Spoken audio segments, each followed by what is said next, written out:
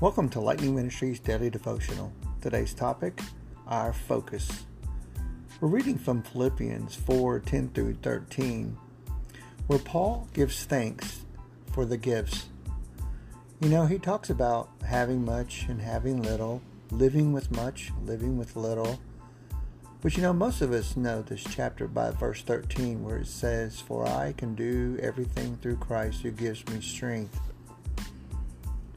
I think while he was writing this letter during his long and unjust imprisonment, some of us would wonder how in the world could he ever be filled with joy. It's really hard to imagine, though, a man with such great education and knowledge and experience to be struck down on the road to Damascus only to lose everything and gain something he could never imagine in his whole life.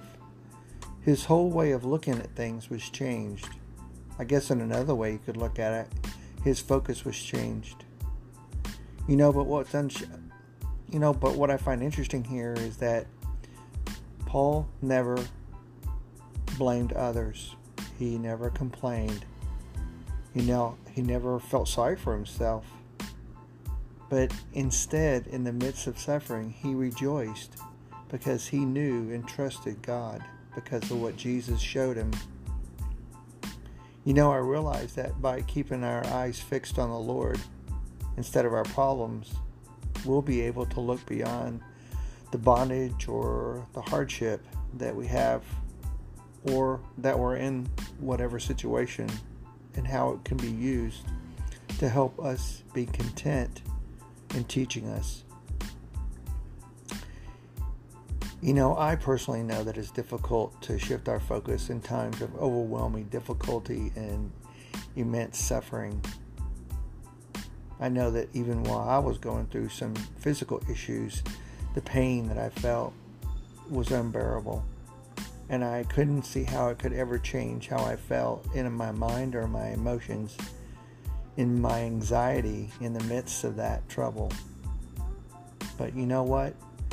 When I went to the hospital and I received the notice of what was wrong and given the medication to help, I was able to sit down and thank God that I was able to get past it. The scripture talks about that.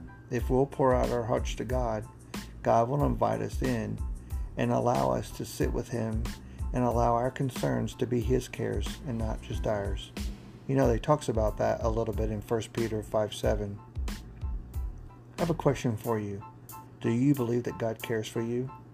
Do you believe every trial that we experience is an opportunity for us to believe that the Bible says that God looked beyond your circumstances and His love and wisdom and good purposes for you was to help you, not hinder you? I realize that the more that I learn about my Heavenly Father, the more content I'm going to be in my spirit. I would encourage you to do the same. Take time today and change your focus on what God is trying to tell you instead of what you're trying to figure out on your own. Thanks for listening. Thanks for taking the time out today to hear what God has to say. I would encourage you to give to this ministry. This is something that is a movement. It's just not an organization or a church.